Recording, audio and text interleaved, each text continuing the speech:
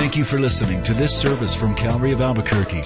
It's our hope that this message will help you grow in grace and in the knowledge of our Lord and Savior, Jesus Christ.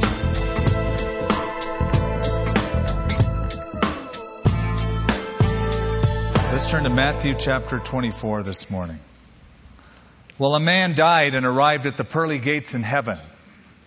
And there was an angel to greet him, and the angel had a clipboard, and he took down the man's name and the man's address. And then the angel said, okay, before you enter, can you think of some instance in your life where you performed some kind, unselfish act? The man said, well, here's something you might be interested in. One day I was walking along, and I noticed that a group of bikers were mercilessly beating an older woman. I stepped right in. I pushed one of the guys' Harleys down. I hit one of the guys real hard in the head, and he was the guy holding the old lady. And then I kicked the other guy who was beating her up, and I told her to run, and she ran and she escaped. The angel nodded his head and said, well, that's pretty impressive. Tell me, when did that happen? The man looked at his watch and said, about 3 minutes ago.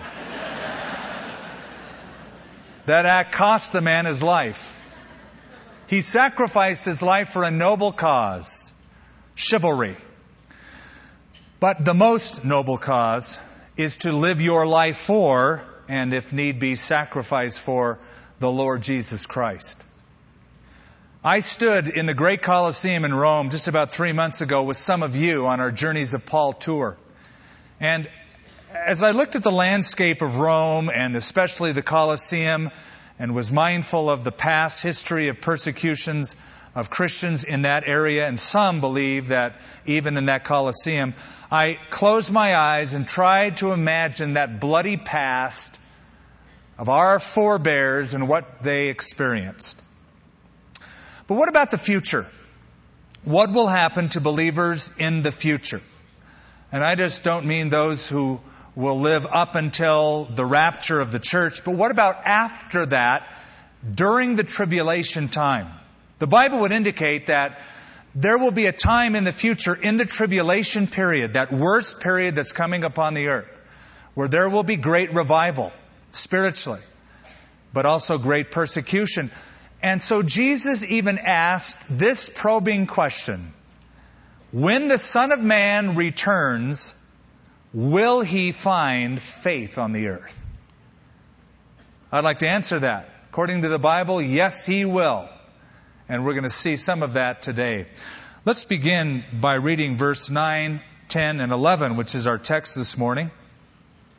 In Matthew 24, verse 9, then they will deliver you up to tribulation and kill you, and you will be hated by all nations for my name's sake. Then many will be offended and betray one another and will hate one another. Then many false prophets will rise up and deceive many. Now, it could be that this is the first time you have ever read those particular verses. Maybe you're a newer believer in Christ, or maybe you're not a believer at all. You've come, you're here, a friend invited you, and you're reading that. And that gives you pause. You might be thinking, okay, now you're trying to sign me up for what? This is supposed to be attractive. This is a promise of Jesus Christ. That faith can sometimes be fatal.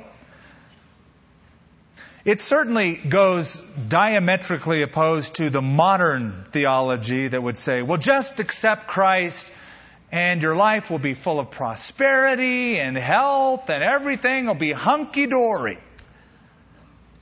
Well, we read these promises and they're very different from that. Faith can be fatal. Following Christ has consequences. However, not following Christ has worse consequences. And those ones will last forever.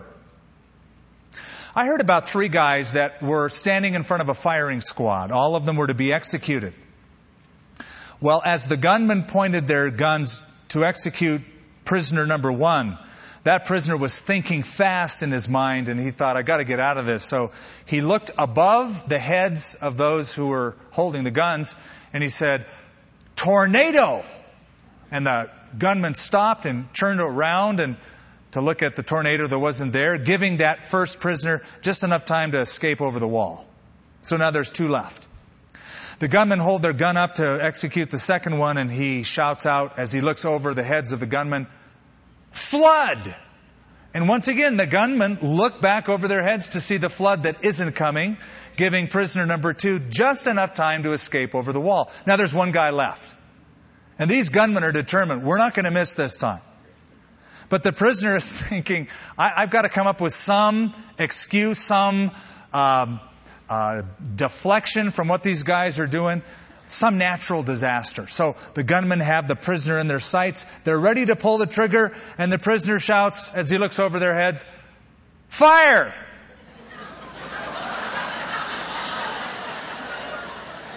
And they did. They fired their weapons. Bad choice. Bad choice of words. But on a more serious note, the Bible in Hebrews says, "How shall we escape if we neglect so great a salvation?" Well, this morning we want to look at, in part, persecution. The Bible promises anyone who lives a godly life in Christ is going to suffer persecution. In fact, persecution is the result of following the commission. Great persecution will be the result of the Great Commission. You go and preach the gospel, you're going to get it. I'd like to plant something in your memory if I could. A little formula. Here it is. If you practice Acts 1:8, then you can expect Acts 8:1. Easy to remember. If you do Acts 1:8, you can expect Acts 8:1. You see, back in Acts chapter 1, verse 8, Jesus tells the disciples to be witnesses in Jerusalem, Judea, Samaria, and all over the earth. Acts 8:1 says, "And at that time a great persecution arose against the church." Because they obeyed Acts 1:8, they experienced Acts 8:1. Well, let's go to our text this morning, and you're going to notice with me that there are 3 groups that are mentioned here in verse 9, 10, and 11. There are future believers, those who will believe in Christ in the future. Along with them, there are fake believers in verse 10, followed by false believers. All 3 groups are different from one another. Let's look at the first group, verse 9. "Then they will deliver you up to tribulation and kill you, and you will be hated by all nations for my name's sake." The big question here is, who is the you that Jesus is speaking to? Now you might say, well, it's the 12 disciples. They're the ones that are having the discussion with Jesus. I submit to you that is not what Jesus means when he says the word you. And here's why. The 12 disciples will never experience the things that Jesus predicts in chapter 24. The 12 disciples will not endure to the end of the age, verse 13. The 12 disciples will not ever see world evangelization, verse 14. The 12 disciples who are hearing these words will never see the abomination of desolation spoken of by the prophet Daniel, verse 15. Those 12 disciples will never see heaven darkened and the stars falling out of the sky, verse 29. So the you that Jesus refers to here in its context refers to yet future you, future believers, who will be warned by these words that have been written down by Matthew. These are believers who will see these things during the tribulation period. You're going, wait a minute, Skip. I thought the rapture of the church is going to take all believers off the earth. You're right. It will. And then after the rapture, in the tribulation period, a whole bunch more will receive Christ during that critical period. These ones are those converted after the rapture and are in the tribulation. And they will experience tribulation. Look at what it says. Then they will deliver you up to tribulation. When the Holy Spirit withdraws His restraining power of evil on the earth, 2 Thessalonians 3. When the Holy Spirit removes that and Satan is now allowed to have free reign, there will be an incredible amount of persecution for those who dare name the name of Christ. And the word Jesus used is very telling. They will deliver you up. Paradidomi. It's a word that speaks of a judicial, official enactment of bringing somebody before a legal council. And we know from the parallel passage of this sermon, which is Mark chapter 13, that the persecution is going to come from two sources. This tribulation will come from the secular world as well as the religious world. In Mark 13, Jesus says, "Watch out for yourselves, for they will deliver you up to councils, and you will be beaten in the synagogues." So both the secular world as well as the religious world will host some of this suffering on believers. Look a little bit deeper in verse 9 at the persecution they will suffer. Jesus says, they're going to kill you. And you will be hated by all nations for my name's sake.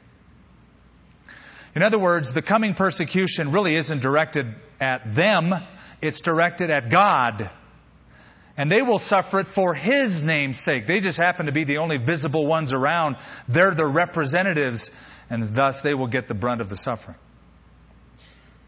Okay, pause for just a moment. If we were to shift the camera around and turn it backwards and consider the kind of persecution that has already happened on the earth, if we were to refresh our memory on the kind of suffering that the early Christians experienced, it always humbles us.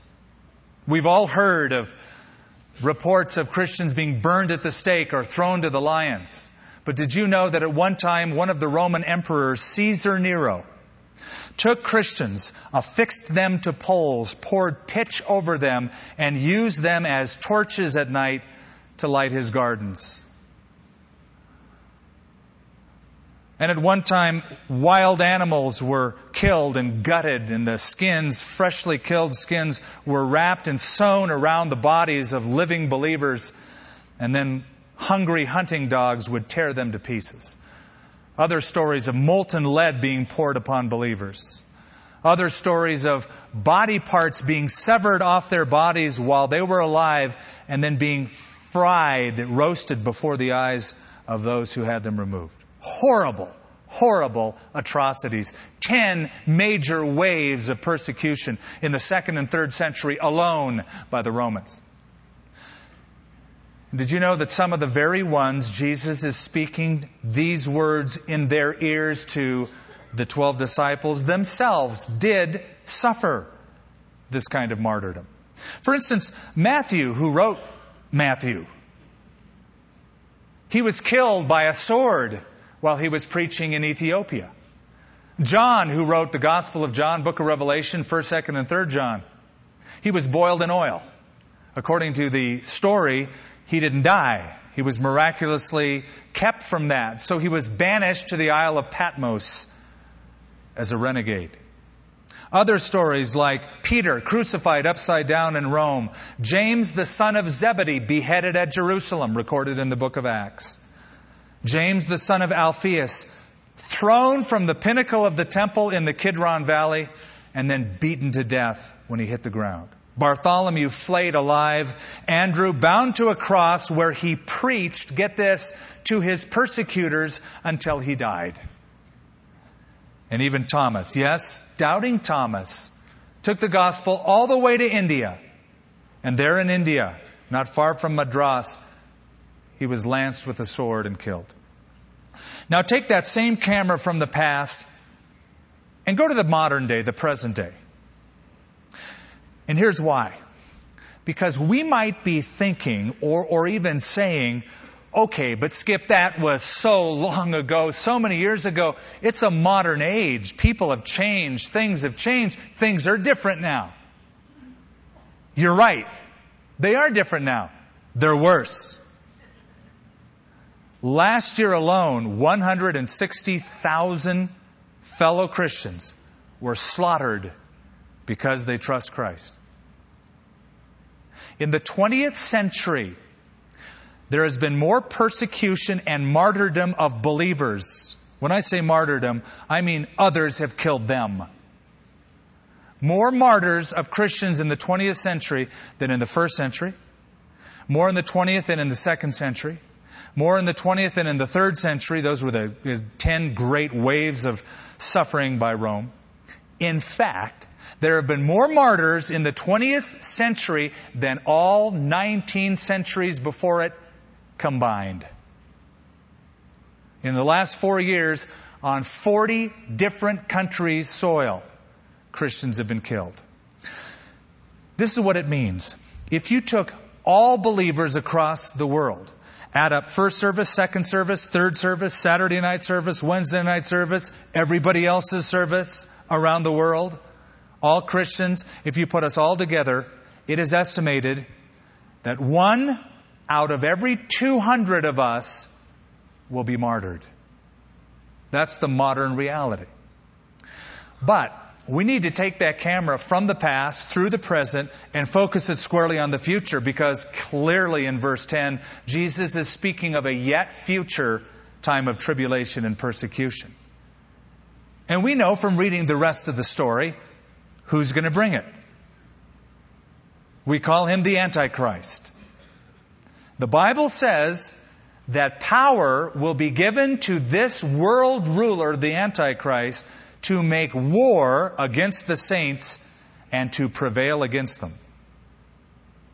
And that's why the Antichrist, the tribulation, is after the church age. They're still Christians, but what we call the church age is past, because Jesus promised, I'll build my church and the gates of hell will not prevail against it. The Antichrist will prevail against the saints. The church will be removed. People will still come to Christ during that time, but it will be a time of horrific suffering. You don't have to turn to it, but you may want to jot in the margin of your Bible Revelation chapter 6 and look at it later. It's the time when the 5th seal is opened. The tribulation has begun. And John writes, I saw under the altar the souls of those who had been slain for the word of God and for the testimony which they held. And they cried with a loud voice, saying, How long, O Lord, holy and true, until you judge and avenge our blood on those who dwell on the earth? Then a white robe was given to each of them. And it was said to them that they should rest a little while longer, till both the number of their fellow servants and their brethren who would be killed as they were was completed. What are those cries? That's the voice of the martyrs. That's the voice of believers whose faith turned out to be fatal and they were persecuted to death. But according to that same passage in Revelation, they're going to make it all the way to the end of that age. Some who haven't yet been killed, but they're going to make it all the way through. They will endure to the end. And that's the third mark of these future believers. They're going to experience tribulation. They're going to suffer persecution, but they're going to endure to the end. Look at verse 13 of Matthew 24. I'm skipping ahead. This is sort of next week's thunder, but it says, But he who endures to the end will be saved. Now, let me tell you what that does not mean. It does not mean that you get saved by enduring hardship or enduring the tribulation. That you've worked so hard and suffered so much that God says, okay, I owe you one. Now I'm going to save you. No, you don't get saved that way by tribulation. You only get saved that way by the blood of Jesus Christ and placing your faith in Him. What this means is that one of the marks or proofs of truly saved ones is that they will endure to the end. The ones who endure to the end are the ones who are authentic future believers. Their faith is persevering faith, enduring faith. Boy, Don't you want that kind of faith? Don't you say, boy, I want that kind of perseverance and endurance and patience? Now listen carefully. Here's the twist in all this. The twist is this. The ability to endure trials, tribulation, persecution, is produced by the trials, tribulation, and persecution. Did you get that? The ability to endure them is produced by them. How many times have we prayed for patience? Usually it's a very impatient prayer. God, I want patience now. Well, now listen to this.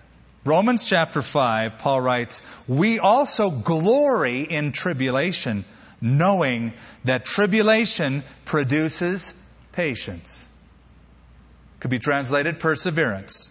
And patience will produce character, and character produces hope. It reminds me of the story of a young minister who listened to an older, wiser, experienced man of God at a conference they were at. And afterwards, the young preacher was so impressed, he went up to the older guy and he said, I need you to pray for me. Be glad to, said the older preacher. What can I pray for? I'm a very impatient young man. Would you pray that God will give me patience? Okay. Fair enough. Lord, I pray that you would send this young man trials and persecution and suffering and heartache. And the young man stopped him in mid-prayer. Said, don't you dare say amen to that. Hold on a minute. I ask that you pray for patience. The old man put his arm around the young preacher, said, exactly. The Bible says, tribulation worketh patience. So folks, maybe instead of praying for lighter loads, we ought to pray for stronger backs. So these future believers. There's another group in verse 10. These are different than the first. They are fake believers. Look at it. Then many will be offended and will betray one another and will hate one another. I don't like that word offended. It's because it's not the best translation. The word is scandalizo, and the idea is literally fall or stumble. And the idea is to fall away from or stumble away from.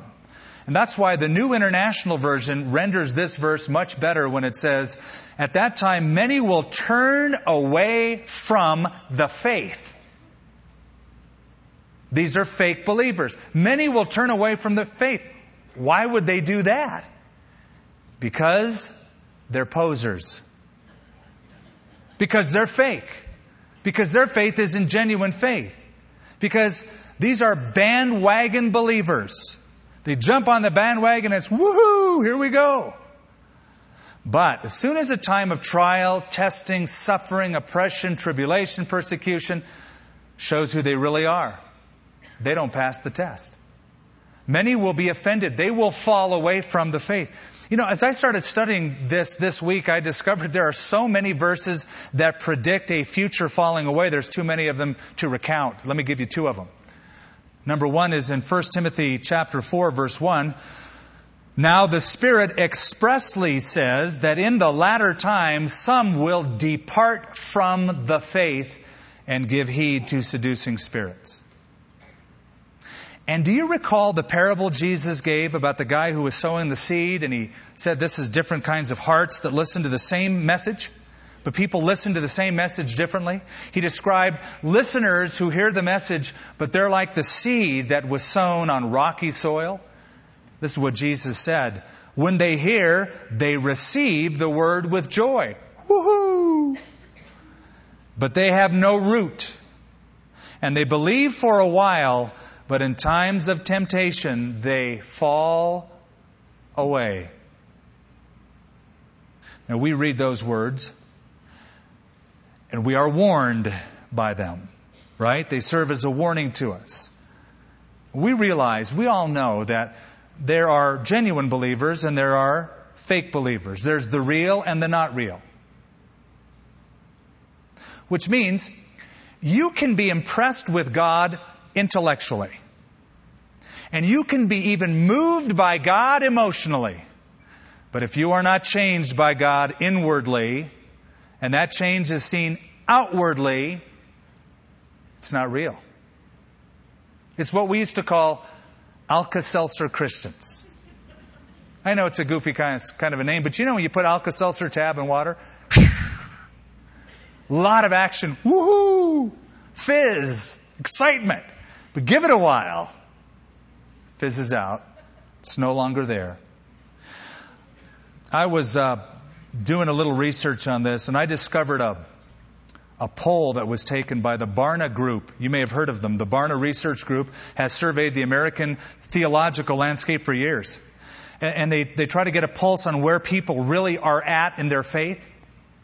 In this particular poll, the Barna Research Group made a statement and asked people, Americans, to agree or disagree with the statement. Here's the statement. Jesus Christ was crucified on a cross, but He did not rise from the dead physically.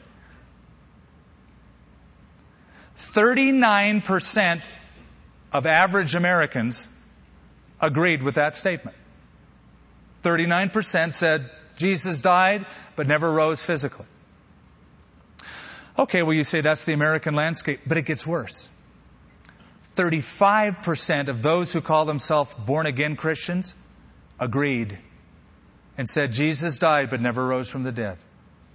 But there's more. 33% of church leaders agreed with the statement that Jesus died but never rose from the dead. In a 2002 survey of Anglican clergymen, they said that belief in Jesus Christ as the only way to salvation is not essential for salvation. Here's my warning to us. Beware of spiritual entropy. I'll explain. If you have a scientific background, you know where I'm going. Entropy is the second law of thermodynamics. Entropy says that in a closed system, energy will be lost. Heat energy will be lost. Things tend from organized to chaotic. So the typical example of entropy is you set a glass of ice water on a counter, the ice will melt. Unless acted upon by an outside force, there will be a cooling down, a loss of energy, a tendency toward chaos. I believe that there is, well, let's call it spiritual entropy. A cooling down, that fire of devotion not burning so hot anymore, so that Jesus would even have to say to a church that is a young church, you've left your first love, he said to the church at Ephesus. Spiritual entropy, things have cooled down. Hebrews chapter 2 applies this when it says, let us give the more earnest heed to the things that we have heard, lest we drift away from them. So you have future believers. They are marked by suffering tribulation, suffering persecution, enduring to the end. You have fake believers who will fall away from Christ because they're not real. There's something else that marks the fake believer. Not only will they fall away from Christ, not only will they be disloyal to Him, but because of that, they'll be disloyal to each other. They'll fight each other. Look at it. They will betray one another and hate one another. What marks a true disciple? Love. Loyalty. What marks a false believer? Hatred, betrayal, disloyalty. Remember, there were 12 disciples. One of them was named Judas. Hatred, bitterness, disloyalty.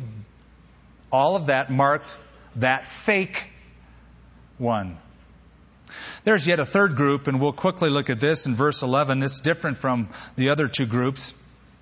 Then many false prophets will rise up and deceive many. Now, group 3 is different from group 2 in this. Group 2, they're fake. They're fake in that they pose as the real thing, and then tribulation uncovers their falsehood, and they're seen for what they are. False believers, false prophets, are those who bring in their own message, their own agenda, a different gospel. They come into the church from the outside. They'll be very clever. They're opportunists. It's as if they're lying in wait, because Jesus says many false prophets will rise up, as if they've been waiting in the wings all along to find weakness, to seize the moment, take advantage of the opportunity. And then the second thing, they will deceive through trickery, because he says they will deceive many. All right. Jesus, a few verses back, predicted false Christs. Now he predicts false prophets. Every false Messiah needs a false prophet to do the work, to spread the poison. And if we go to the future, in the book of Revelation, we have a guy called the Antichrist and a second notable guy called the false prophet. And the false prophet in the end times, according to Revelation, will deceive the world into taking an economic mark to align themselves with the economic system of the Antichrist, as well as deceiving people into worshiping the Antichrist as Christ. It was interesting. I read it again this week. I had forgotten about this little description of this coming Antichrist. John said, I looked and he had the appearance of a lamb, but he spoke like a dragon. Looks were deceiving. Oh, he's so Christ-like, so wonderful, so messianic. But the vitriol and the poison that came off his lips in the deception that he brought was demonic.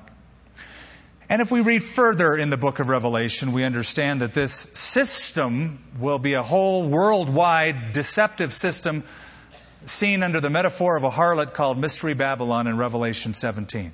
All right, that's future. And it will be a worldwide deception. There will be future believers, fake believers, false believers. But you know what? Nothing's really new. This stuff's been around for a long time. Granted, it will reach fever pitch in the end times. Hence, verse 8, there'll be like birth pains, more frequent, more intense. That is the giveaway that the second coming is near. But this trend has always been around. You remember when Paul was on the way to Jerusalem, he stopped by Ephesus. He didn't make it to Ephesus, so he ends up at Miletus, and he's on the beach with the elders of the church. He gets them together. He says, look, I've been with you guys for a few years. I've given you the whole counsel of God. I poured out my life. And then he closes on a very ominous tone. He says, I know that after my departure, savage wolves will come in among you, not sparing the flock. He predicted this then. Also, from among your own selves, men will rise up, speaking perverse things to draw away disciples after themselves. So just like in the future, when some from the outside bringing a different gospel, a different Christ, false prophets, as Peter said, you've always had false prophets. Future believers, fake believers, false believers. Now, there's three things I want to leave you with. 3 bullet points. 3 ways to apply what we just heard. Number 1, be careful of spiritual entropy. If you are sensing your heart has been moving further away from Christ instead of closer, this might apply to you. What do? You pray for endurance. You pray for perseverance. You pray for patience. You might say, oh no, I heard what you just said. I remember that young preacher kid. Not going to pray for patience. Do it. Do it. Pray and pray again. And you might find God saying, I'm glad you've been asking for patience. Because right over here, specially prepared for you is a custom-made trial. Because I love you too much to leave you the way you are. I'm going to use this in your life to hone you and mold you and deepen you and make you richer and better for it. And as you embrace it, you go, thank you, Lord. Number 2, be consistent in spiritual activity. You know the basics. You read your Bible, you pray, you have fellowship with other believers, you tell the world, the lost people about Christ. Those spiritual disciplines, those first things you do over again. But don't stop there. The spiritual activity of bringing it to the workplace. The spiritual activity of bringing it to your children, to your wife, to your husband. Because that is where it gets real. And number 3, be cautious of spiritual trickery. I implore that we put our antennas up, our discernment antennas. That we are wary of the enemy's plots. The Bible says you're not ignorant of his devices. He's got a lot of them. So you put up the radar. That not everyone who names the name of Christ belongs to Christ. I'm not saying you become a conspiracy guy or something like that. You're looking around weird at people. But just, you are aware that the enemy is an enemy. You know what happened this week. We all heard about it on the news. How that a plan to destroy America was stopped. A group of people would pose as passengers, board airliners, bring with them peroxide-based solutions and assemble bombs in flight to have them explode on American soil in the major airports across this country. All of that was enacted this week and interrupted by a phone call. Aren't you glad that somebody's radar was up? Now here's a group of people posing as passengers and disguising this peroxide solution as a beverage. We need to take that kind of example and say, okay, on a spiritual level, it's a lot worse than that. So I ask you, are you real? Are you authentic? Because in the future, believers who are real are going to face some pretty tough stuff. Which brings me to the inevitability of this. It's a lot easier to receive Christ now and live for Jesus today than it will be to wait and say, well, I'm going to wait to see if this rapture happens. Then I'm going to receive Christ. That's sort of like standing in the firing squad saying, fire! It's a lot easier now. It's a better choice now to receive Christ. And in just a moment, I'm going to give you an opportunity to do that. But I want to close with reading you just a little paragraph. Remember Jesus said to the church of Laodicea, I want you to be hot, on fire for me, or I want you to be cold. And if you're lukewarm, I'll spew you. I know it's a bad sounding thing. Spit you out of my mouth. Literally vomit you out of my mouth. This is an illustration from a pastor in Argentina who writes, excuse me for the illustration, but it comes from Jesus himself. What things do we vomit? Things that don't digest. If something is digested, it doesn't come back up. Vomited people are people who refuse to be digested by the Lord Jesus Christ. And digestion means getting lost. You're finished. Your life ends. You are transformed into Jesus. You are unmistakably associated with Him. Now, in Argentina, we have some very good steaks. Let's imagine that a steak comes to my stomach, the gastric juices come along to dissolve it, and they say to the steak, "Good evening, how are you?" And the steak replies, "Fine, what do you want?" "Well, we've come to dissolve you, to transform you into this person." And suppose the steak says, "Oh no, wait a minute. It's enough that he ate me. But to disappear completely, no way. I'm in his stomach, but I want to stay steak. I don't want to lose my individuality. I want to maintain my steak citizenship." So there's a fight. Suppose the steak wins and the gastric juices let him remain as steak in my stomach. Very soon, that steak will be vomited out. But if the gastric juices win the fight, the steak loses its personality and becomes me. Before I ate the steak, it was an unknown cow behind the hill. Nobody paid any attention to it. But now, because it's dissolved, it gets to write a book. That's so cool.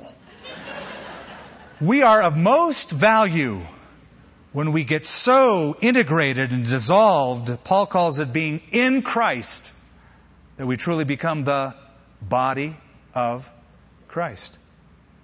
An agent to transform, one who endures, one who is real. As we pray, I'm going to ask you to think about your own life. And if you haven't committed your life to Christ yet, today's the day. Father, as we pray here, we're mindful of all that we heard from the lips of the Lord Jesus Christ in Matthew 24. We are now compelled to examine ourselves to see whether we are in the faith.